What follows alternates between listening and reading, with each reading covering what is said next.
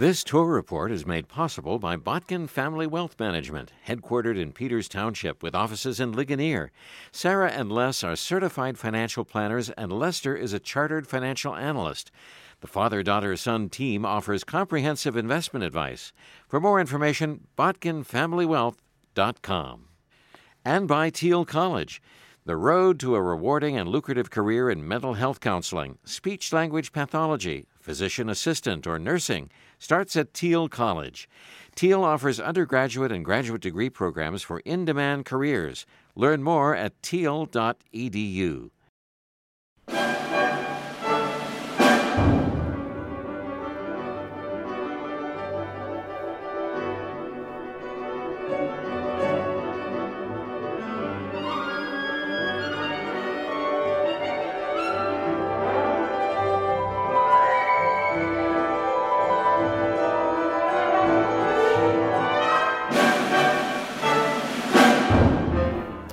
That is the Pittsburgh Symphony Orchestra with Helene Grimaud, recorded just about an hour or so ago live from Slovenia with Jim Cunningham. And Jim is on the line now with a post-concert report, the first concert on this 2022 European tour. Jim Cunningham, are you there? I am here, and good evening. We're standing in front of the hotel, midnight. It's kind of a quiet scene. We're standing by the orchestra bus, and Jim Nova, our utility trombone, is with us. Jim had a very unusual evening. He was described by his colleagues as the star of the show because he played the entire program without a lot of advance notice. I'll let you explain, Jim.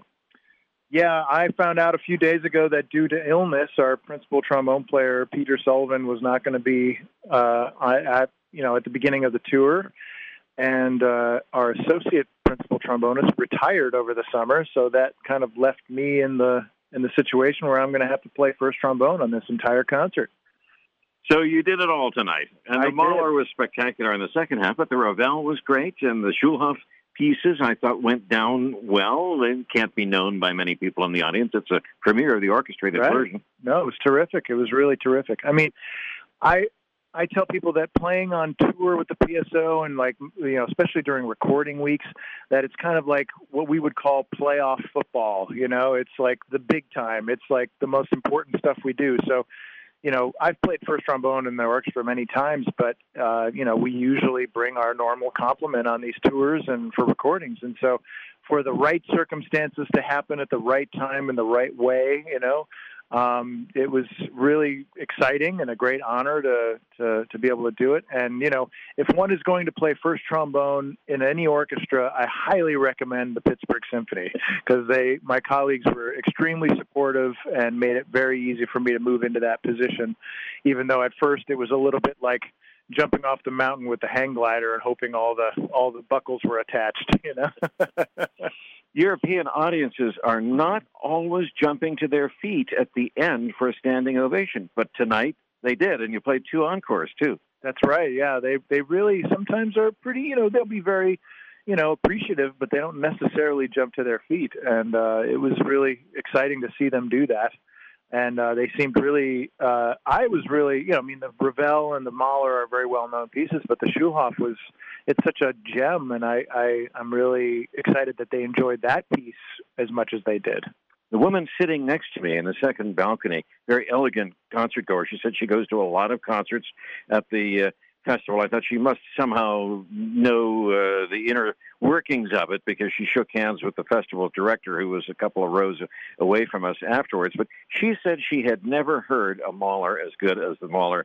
She said, I've heard Gustav Mahler's First Symphony on many occasions, but this is the best that I've ever heard. And I really thought it was very genuine, her reaction. And all around me, people were really turned on. Now, I was in the second balcony. It's a modernist hall, pretty full tonight, at least 3/4 full. With the worldwide concert audience problem of audiences being down, it's refreshing to see at the festival. They've had hundreds of events at this festival, and they're still in the final third of it, drawing well for the Pittsburgh Symphony. What was it like on stage, and what did you think of the hall? For the folks at home cannot see it. How would you describe it?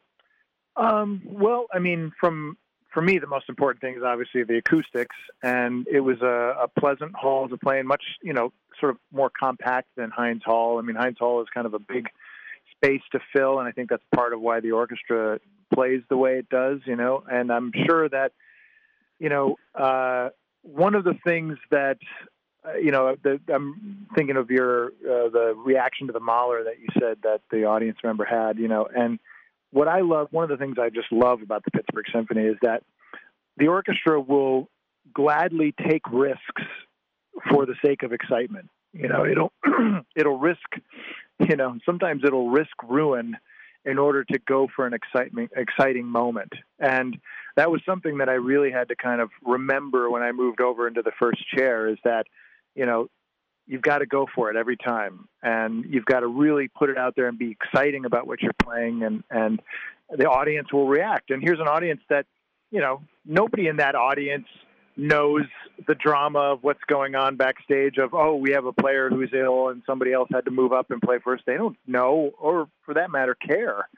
But, I was like, I'm leading the charge this time, and so I'm going to have to bring it, bring my A game in a spot that I wasn't planning to do until about 4 days ago, Well, bravo. Congratulations. It was amazing from start to finish. And I think Helene Grimaud was turned on, too, on the first half. She played an encore. I didn't know it. It was a very atmospheric, possibly a little extra French music. I don't know. I have to check into what the encore was after her Ravel Concerto in G. But that went down really well. And then the second half blew everybody away. Now, the Mahler, you've got the brass. You're right there at the front of the trombones. But your horns, your colleagues, they're standing. And they do that unusual thing where they turn the bells of their horns up a bit when they're playing the kind of raspy, scratchy music in the scherzo. And then at the end, they stand. Wow. For the drama of that's amazing. Yeah. I mean, that's a really exciting moment, and it really kind of heightens the drama of the performance for the audience. It's one of those things that probably doesn't change the acoustics all that much, but it kind of, brings the audience into it in a physical way. They see this whole group of musicians standing up, and it's a real triumphant moment, kind of signals the ending is near.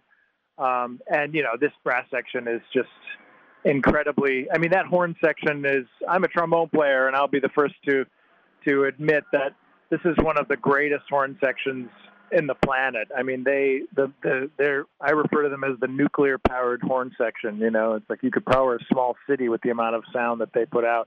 And as a trombone player, I celebrate them because, typically trombones are always, told, oh, you're too much, it's too aggressive. And it's like, well, the horns are setting the tone, so, let them do this thing, and then, we'll just kind of pick up the rear, But there were so many amazing moments throughout. Your colleagues in the winds. There was Lorna McGee with her flute, and Michael Rusnick with the clarinet, and your new concertmaster, Edward McCarroll, in the Schulhoff, has a few moments in addition to the Mahler and everything else. I thought he sounded amazing. Oh, he sounded terrific. That's the first time I've ever heard him as the rehearsals for this tour, and I think he sounds terrific. I think he really, really sounds, and he seems like a really nice man. He seems like a natural leader, and just a wonderful addition to the orchestra. That's Edward McCarroll.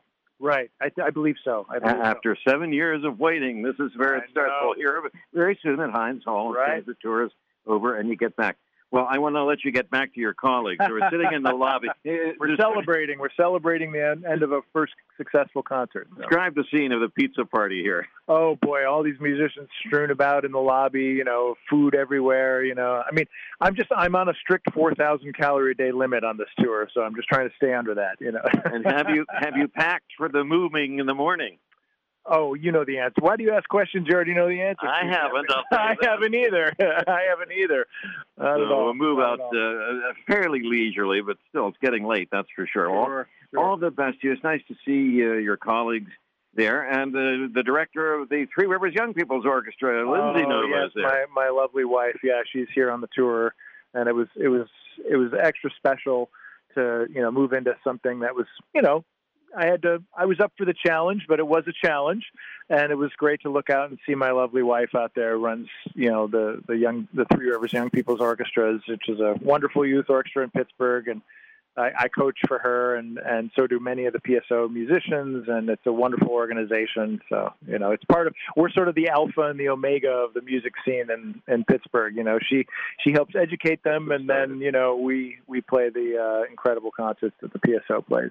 And your group here that's having the pizza, there isn't a restaurant in the hotel, and there's hardly any restaurant open in the area. It's really a challenge when you come back after. Right, yeah, we kind of had to wing it a little bit and ask the hotel staff, what they would recommend for, late night pizza orders and that kind of thing. And I think people had gotten some supplies from the local grocery store. Musicians are incredibly resourceful when it comes to food and drink, shall we say, And I saw your colleague Steve Kosteniak who played horn tonight, and Andrew Wickersberg viola. There were some folks I didn't know. Were there some subs or extras in that group? Who all was in your pizza party? Actually, all the PSO musicians were there are longtime members, like Andrew Wickersberg. And I saw a few faces I didn't know in your group. Oh, I bet there were probably just spouses of the players that you maybe don't know. Cause Steve Kosteniak and I go way back. I mean, we've been friends for more than 20 years, and it's kind of a funny thing. He was on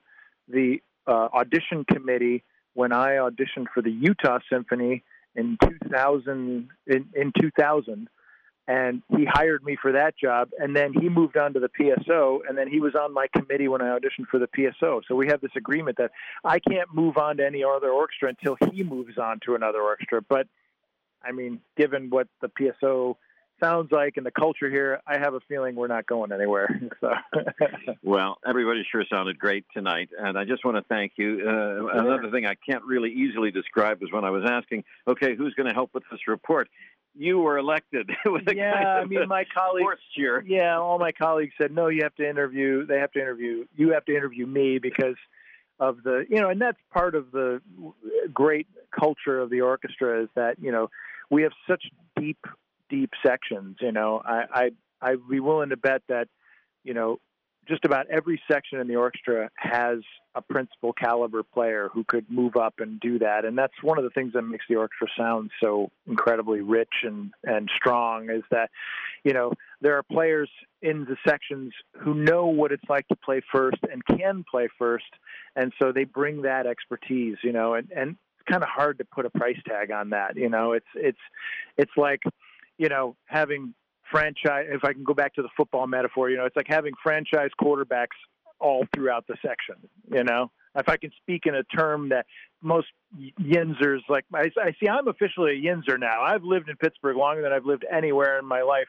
So I'm officially a Yinzer. So I can speak, like Pittsburgh dad would understand if I said, look, we got 3 franchise quarterbacks in every section, So, it's, it was, if it's any testament, it was like after the first couple rehearsals that I played first, Manfred, we spoke afterwards and he said, oh, I'm so grateful that you were here and you could do this. And I'm so comfortable and so that should speak volumes about, the depth is not just me, but like every section has players like that. So, I'm just grateful to be around such incredible colleagues. So. As am I, and there's a win in the column tonight, that's for sure. For sure, that's right. For the first concert, right. Look, we are live. This is not a recording. Live in Ljubljana, Slovenia. I know. And wow, in the morning on the way to Grafenegg and Vienna in Austria. So, Brian, we'll wrap it up from Ljubljana. And Jim Nova, our utility trombone, thank you so much for helping out with the report. My honor to chat with you, Jim. And I think we have a little bit of the end of the Ravel from Helene Grimaud and the orchestra and Manfred Honeck, recorded just a couple of hours ago. Thank you, Brian.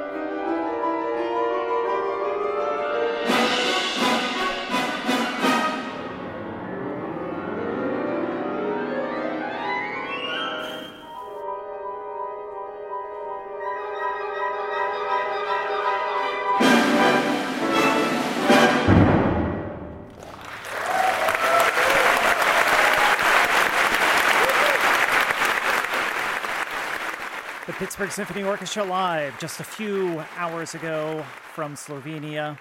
You can hear Jim's tour reports weekdays at 8:15 a.m. and 6 p.m. And for more coverage, visit our website at wq80fm.org. This tour report is made possible by Thiel College. The road to a rewarding and lucrative career in mental health counseling, speech-language pathology, physician assistant, or nursing starts at Thiel College. Thiel offers undergraduate and graduate degree programs for in-demand careers. Learn more at thiel.edu. And by Botkin Family Wealth Management, headquartered in Peters Township, with offices in Ligonier. Sarah and Les are certified financial planners, and Lester is a chartered financial analyst. The father-daughter-son team offers comprehensive investment advice. For more information, botkinfamilywealth.com.